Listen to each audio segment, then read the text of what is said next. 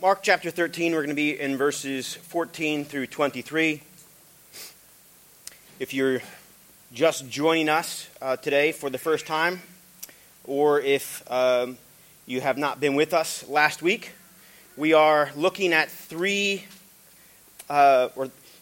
chapter 13, Jesus' words about the last days.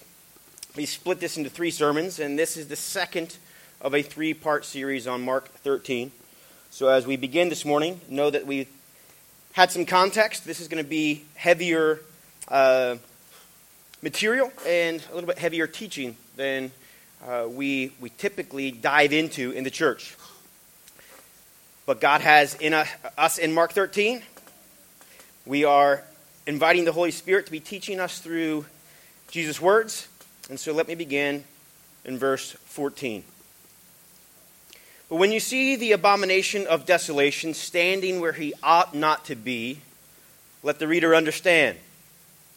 Then those who are in Judea flee to the mountains. Let the one who is on the housetop not go down nor enter his house to take anything out. And let the one who is in the field not turn back to take his cloak. And alas, for the women who are pregnant and for those who are nursing infants in those days, pray that it might not happen in winter. For in those days there will be such tribulation as not been from the beginning of creation, that God created until now, and will never be. And if the Lord had not cut short the days, no human being will be saved. But for the sake of the elect, whom he chose, he shortened the days.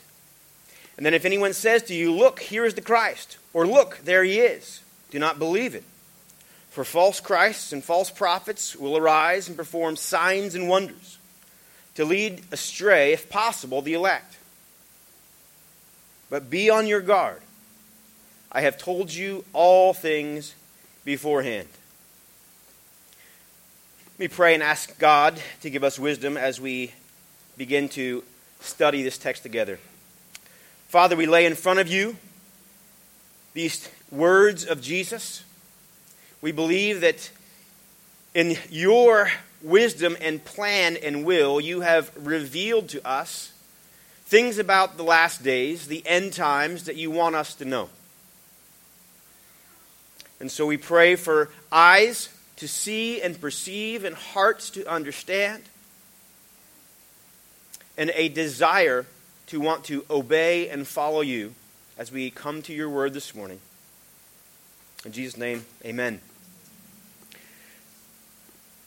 I know you may be looking at the time. I'm looking at the time as well, and we will try our very best to walk through this passage in a timely way, but we also want to make sure that we do not cheapen God's word by simply trying to summarize things that we need to know and understand. So let me begin. The title for today, The Abomination of Desolation, the Great Tribulation, and Preparing Ourselves for the End. That's the main points of this text. We'll get into describing what some of these technical words mean. But let me begin by asking you a question. Has anybody ever seen doomsday preppers? Doomsday preppers. If you don't know what I'm talking about, is there a slide up here? We're able to find a picture here, Des. Doomsday preppers. These are people who are preparing for catastrophic events. Doomsday preppers, and by preppers are people preparing for the worst of times, the worst of events, warfare, chemical warfare. These people do exist. There's groups, populations. It's almost like this is a hobby, or maybe even more than a hobby for them. It's an obsession. But doomsday preppers exist. They are preparing for nuclear war. They are preparing for bombings. They are preparing for chemical warfare. They have literally dug holes into the ground to prevent or protect themselves from bombing. They have stocked themselves with all the food that they need, with the water, with guns for protection, with ammunition, everything they need to survive. And when we look at this unique community of doomsday preppers, there is something that we could learn from them. And that is that they have an eye on the future, recognizing that you need to plan ahead. The time to prepare is not in the middle of crisis. The time to prepare is to plan ahead. There's a lot that's unhealthy about the doomsday preppers. I would tell you firsthand, if you start to research this, you will find people who are so obsessed they stop living normal life.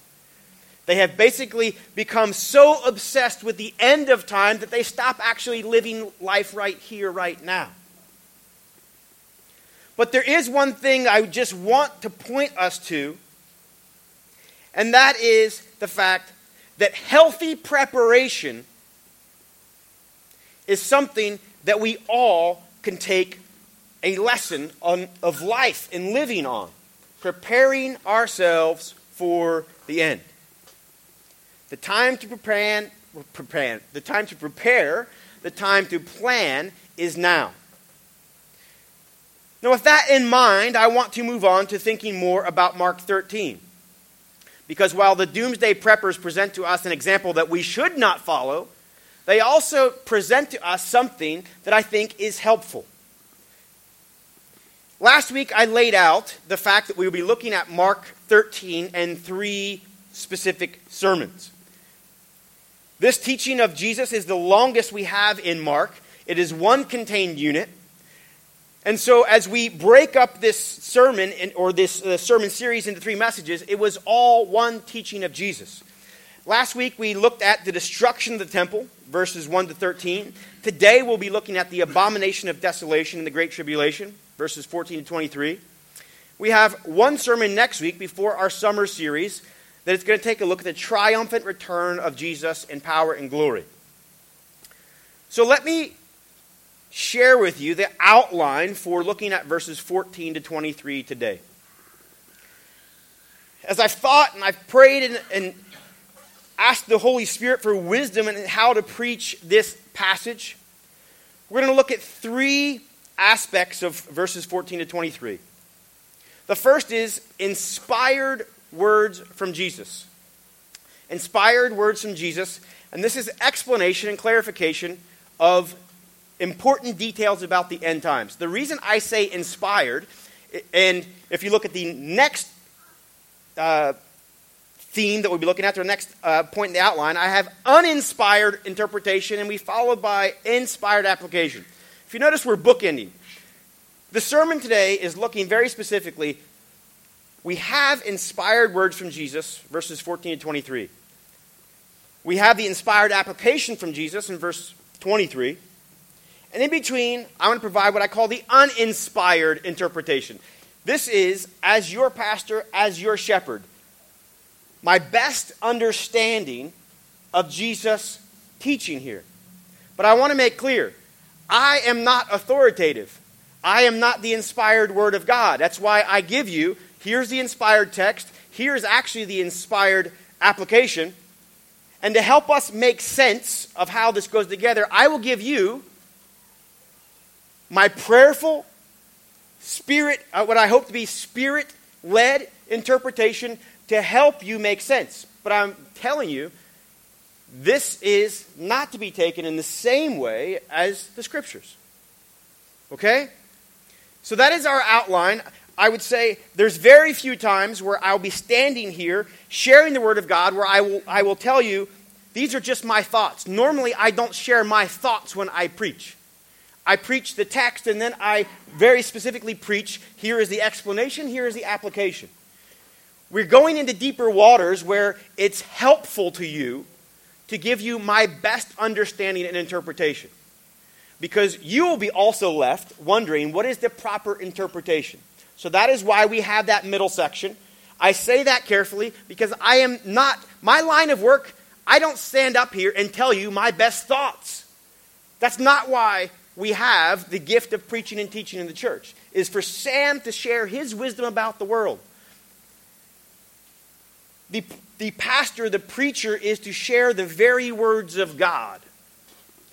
But when we go into the end times, there are things we don't know. There are gray areas, and so that's where I need you to understand. I've made it as clear as I can. Inspired Word of God, inspired application, uninspired interpretation. Okay? By the way, that uninspired interpretation was spending all week in the Scriptures, and the uninspired interpretation is all from the text. It's all from the Scriptures. So I just want to make that clear.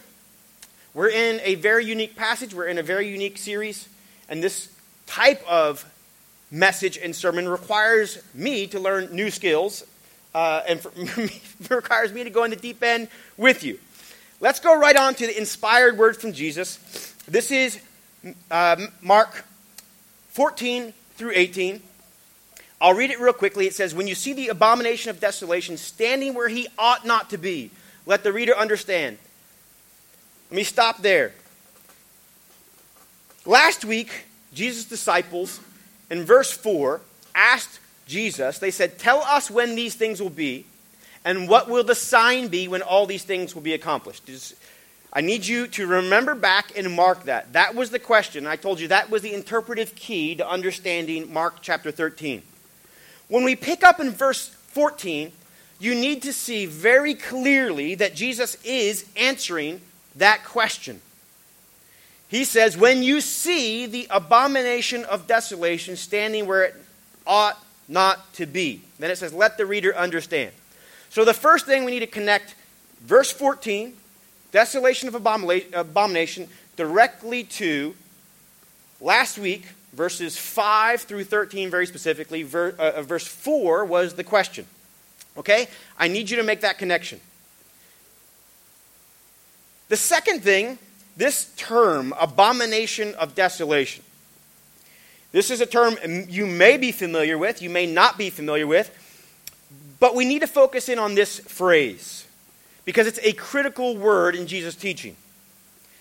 The phrase abomination that causes desolation is an expression derived from the book of Daniel. Specifically, Daniel references the abomination or desolation 3 times. Daniel 9:27, Daniel 11:31, Daniel 12:11. In our parallel passage in Matthew's gospel, very specifically, Matthew 24:15, in that gospel text, it is specifically, Jesus connects the abomination of desolation with the book of Daniel. If you look at Matthew 24:15, he actually connects these two. The word abomination, if that's unfamiliar to you, is something that is repulsive to God or his people. It's something that offends God. This is what an abomination means.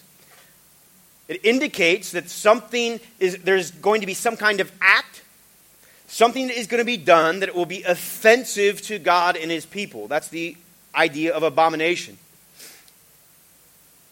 The second word, the desolation, suggests that because of this abomination, because of what has been done, the temple is left deserted or desolate. So the holy or pious or righteous worshipers are going to vacate the temple or to vacate the place where God is worshipped because of this abomination. That is abomination of desolation. Let me quickly, I can just point you to Daniel 9:27. Daniel is also a book where we see Daniel inspired by God to write about the end times. In verse 9:27, here I'll just give you a taste, a glimpse of one of the passages from Daniel.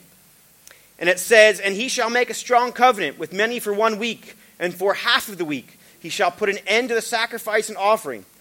And on the wing of abominations shall come one who makes desolate, until the decreed end is poured out on the desolator." Daniel seems very cryptic. When we look at Jesus, Jesus is very specifically using Daniel's language, and he's going to begin to put more detail to the end times. This phrase, "let the reader understand," is just an author's note by Mark. Mark has given editorial notes in 3:21 and 3:30 in chapter 7, verses 3 and 4. So these are comments where, in addition to Jesus' teaching, Mark will often add an editorial note. And so he says, let the reader understand. He references the abomination of desolation, and then he says, let the reader understand. What event does Mark desire us to understand? It seems really clear. He wants us to make a connection and application specifically to Daniel, to Daniel's mention of the abomination of desolation, and he wants the reader to be ready to understand, to see, and to apply those when the circumstances are right. Okay? Now, that was the inspired words of Jesus from 14 to 18. Just going to explain abomination of desolation. I won't go into all of the details. I'm looking at my time. I want to look at the inspired words of Jesus, part 2. This is verses 19 to 22. It says, "For in those days there will be such a tribulation as has not been from the beginning of the creation that God created until now and never will be." I'll just stop there. I want to draw out from verses 19 to 22 three aspects of this text that I think are important. The first aspect is, again, here is a reference to Daniel. If you're not familiar with the Old Testament or not familiar with the Scriptures, then let me point this out. Daniel 12:1. Jesus specifically makes a clear reference or allusion to another specific scripture or text in Daniel. I'll read Daniel 12:1. It says, "At that time shall arise Michael." Michael is the archangel, "the great prince who has charge of your people. And there shall be a time of trouble, such as never has been since there was a nation till that time. But at that time your people shall be delivered, and everyone whose name shall be But at that time your people shall be delivered, everyone whose name shall be found written in the book." Daniel is referencing some kind of end-time trial or tribulation. Jesus picks up on that same theme, and he references here. Did you notice in verse 19 how it mirrors Daniel 12:1? It says, "In those days there will be such a tribulation as has not been from the beginning of creation that God created until now and never will be." Second thing I want you to see in this passage is how unique this time is. This great tribulation.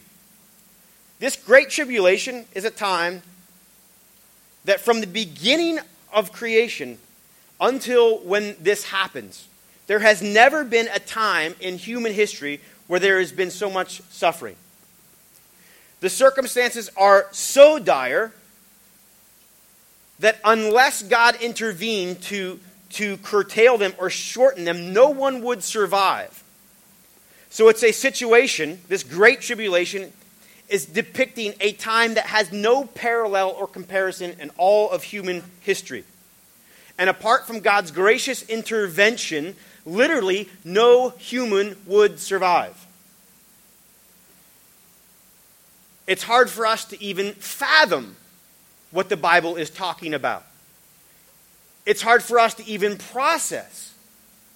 But the Old Testament has been pointing towards this over and over again, towards that day when God would visit his people and there would be judgment and there would be salvation. The Old Testament is constantly pointing us towards this. Daniel speaks about it, and now Jesus is picking up on what Daniel has said. He references the abomination of desolation. That's the sign that this is going to happen.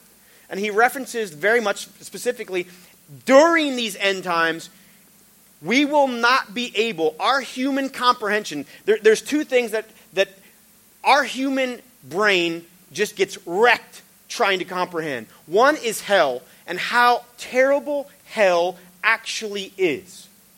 And the judgment that God will bring upon all of those who do not believe in him. Hell is a reality. It is eternal judgment. Our minds can't fully process that. And our minds can't fully process what we will begin to see during the end times. There will be suffering on earth like the world has never seen.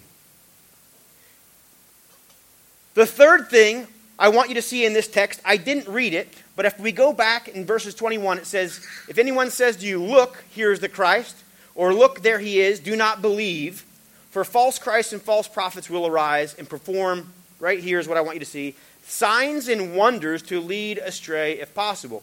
Peter talked about the fact that they'd seen miracles. The book of Acts is filled with miracles. When we see God working, we see that in Jesus' ministry, one of the signs that Jesus represented God on earth was the fact that he had the power to heal, that he had the power over the demonic. These were very clear signs that Jesus was who he said he was, that there was a new kingdom breaking in. Notice very clearly at the end that these false Christs and false prophets will perform signs and wonders. This is very different than the passage above. When we read verses 5 through 13, it also said that many will come saying, I am he.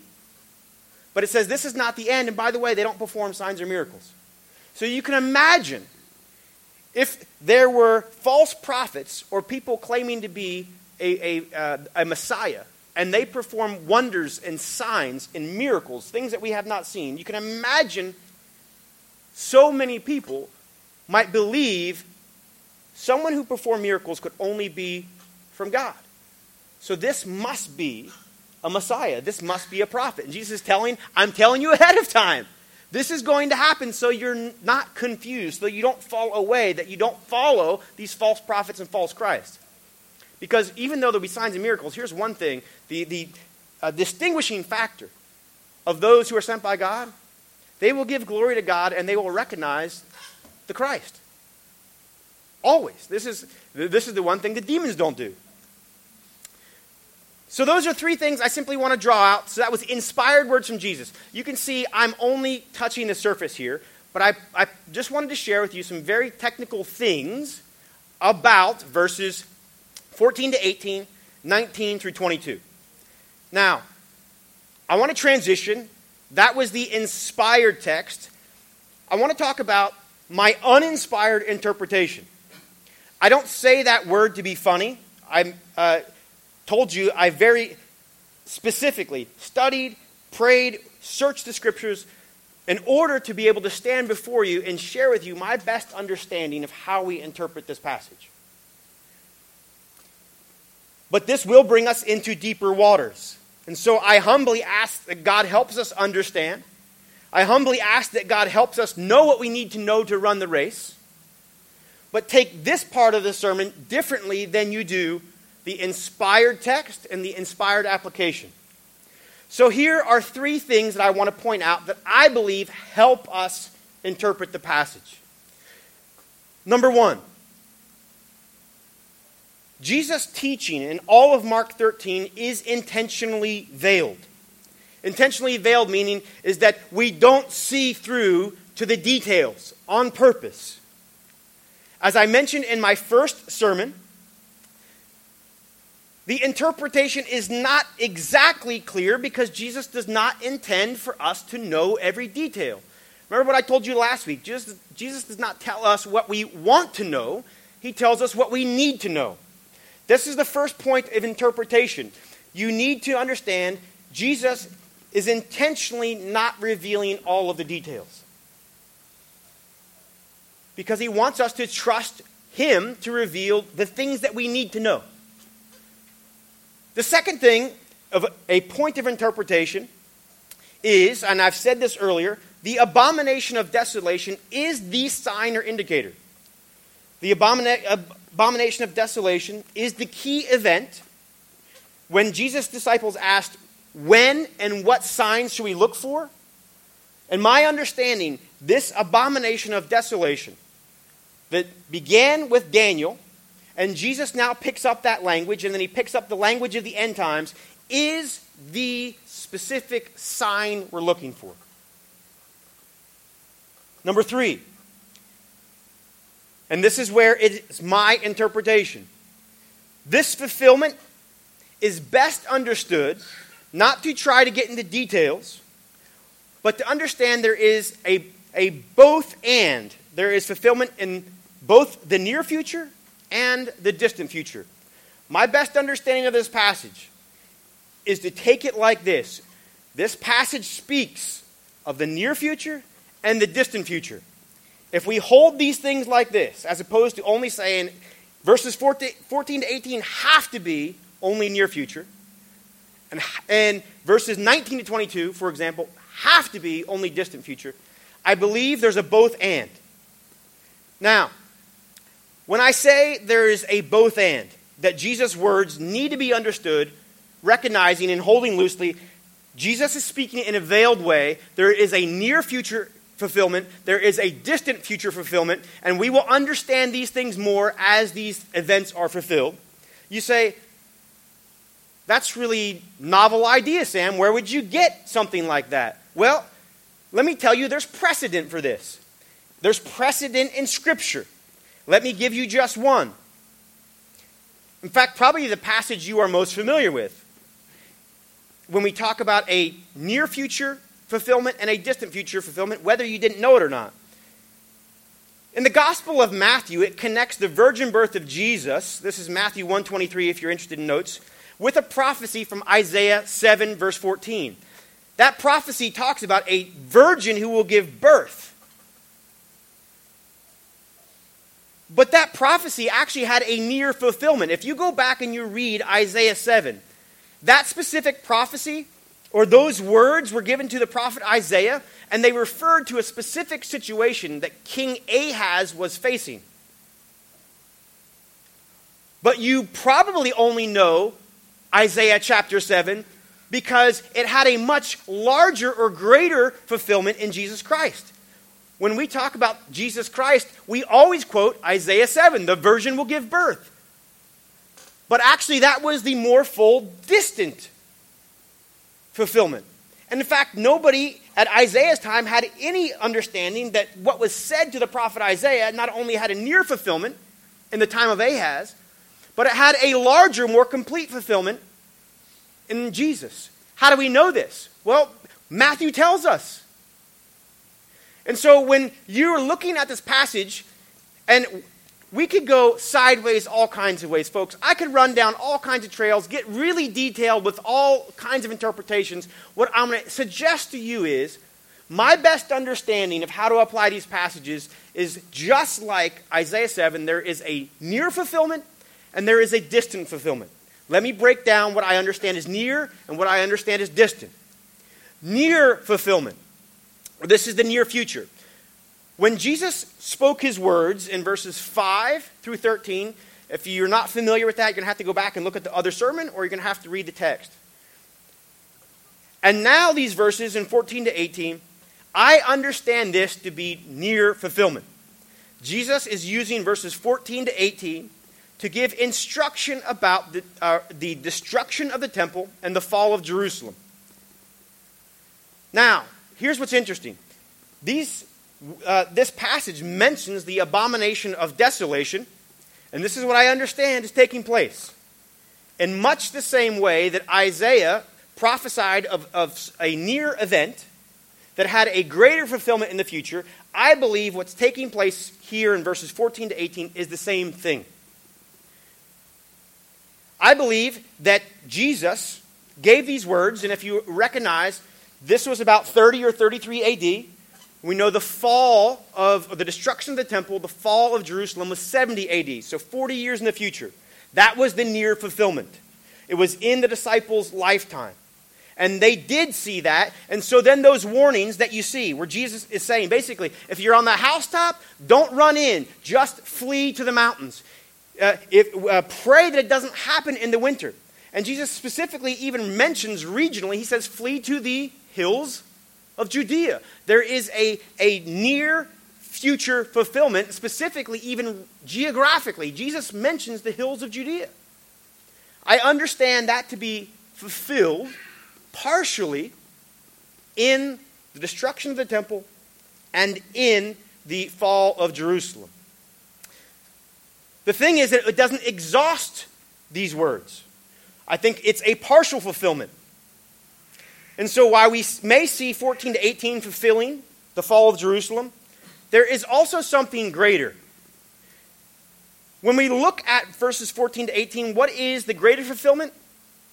It says when you see the abomination of desolation, notice these words, standing where he ought not to be. That's a very strange way of saying this. In fact, if you know the Greek grammar, the grammar contradicts itself because it uses a male article and it also uses a neuter article, which Mark knows not to contradict himself.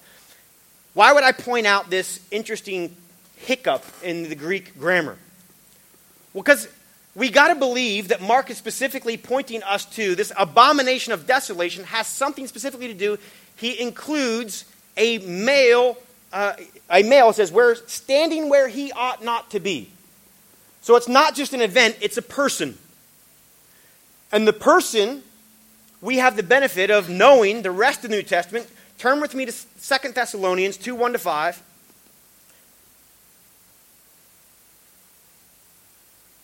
says, now concerning the coming of our Lord Jesus Christ and our being gathered together with him, we ask you, brothers, not to quickly be shaken in your mind or be alarmed, either by a spirit or a spoken word, or a letter seeming to be coming from us, to the effect that the day of the Lord has come.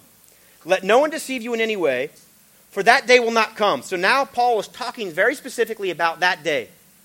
He's talking very specifically about the end times. And he's telling Thessalonians, that day will not come.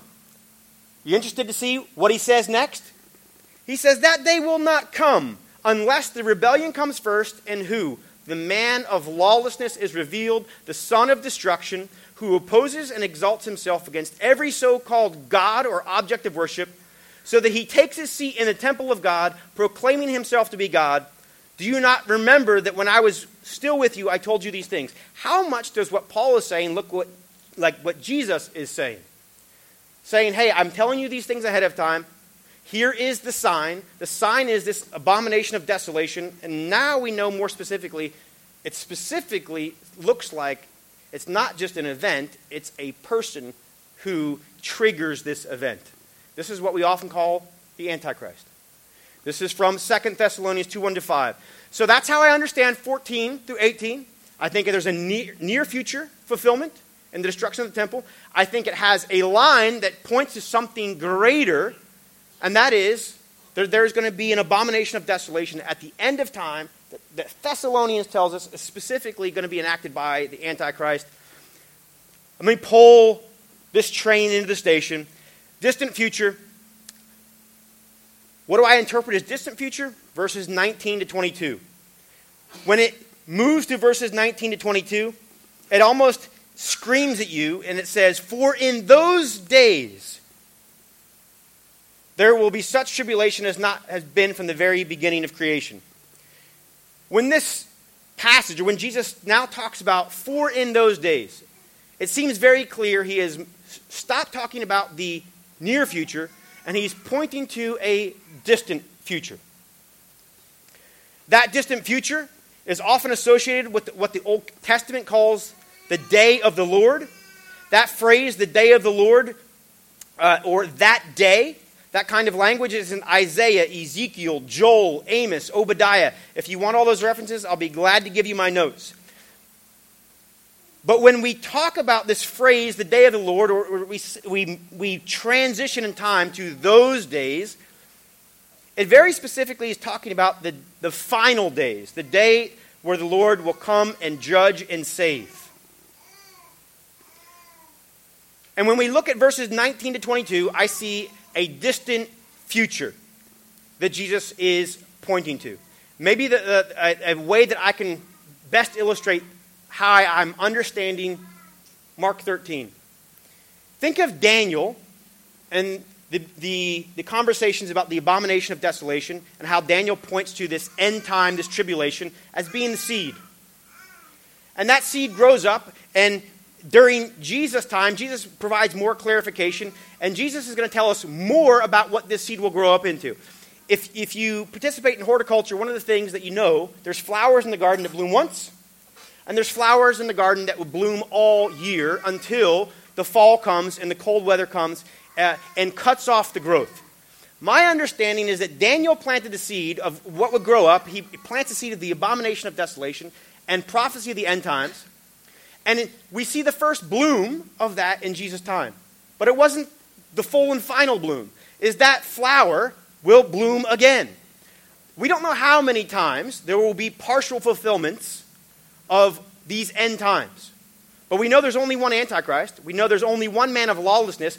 And we know that when we see that, that is the end, for sure. Along the way, it's just speculation. Every time we see famine and earthquakes, every time we see war, every time we see, look at the internet, people getting these chips, right? And we think, that's the mark of the beast, it's finally come. In every generation, we will see signs that will point us to, could this be the end time? My best guess for you, or guess, let me retract that, because I'm not guessing. My best understanding from researching the Scriptures is to hold a near and a distant future as the best interpretation that allows Jesus to say what he wants to, and allows us not to be preoccupied with trying to assign when and how will this be fulfilled. I'll close with this. The inspired application is this. We have already said it. Be on guard. I have told you all these things.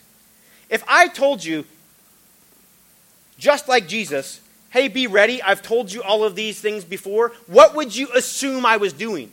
You would assume, without a doubt, I am preparing you for something that is about to happen that you should be prepared for. And let me bring it back full. We started with the preppers. We said there was one thing that we shouldn't do. The doomsday preppers are so preoccupied with the end that they stop living life now. They had become just absolutely, their lives are overwhelmed with trying to predict and understand, is this the end times? So Jesus does not want us to be preoccupied with the future. Jesus does not want us to be trying to predict the future. We can't. Next week we'll take a look. He says nobody knows the hour of the day. But what does Jesus want us to do? Be prepared. It's that simple. Not to be preoccupied. We're not to try to predict. We're not to try. We are to be prepared. That is the end for this morning. Thank you for your patience. That was a tough passage to work through. This is a different kind of preaching. But we needed to walk through this together. Here's why. Jesus expected his disciples to hear his words and to prepare themselves. And if I'm telling you that this passage has a near future and a distant future application, it applies to us as well. There was the near disciples, the 12 that Jesus was talking to, and he's talking to all of us disciples today. We are to prepare ourselves and be ready. There's one verse I'll just end with. This is in Acts 14, verse 22. In describing the missionary mission of Paul and Barnabas, it says, they went strengthening the souls of the disciples, encouraging them to continue in the faith, and saying, through many trials and tribulations, we must enter the kingdom of God. Followers of Jesus Christ, through many trials and tribulations, we must enter the kingdom of God. Be prepared, be ready, be on your guard, and also know that God will give you his Spirit, help you endure, help you run, give you boldness, and to endure every trial and tribulation. You will not run alone. Amen? May God give us wisdom to know and to apply his word. We won't end with a closing song. I'll just pray a benediction over you. Please stand this morning.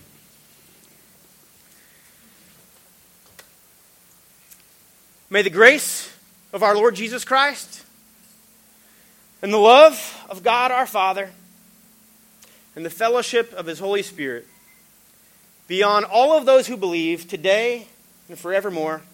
Amen. Go in peace.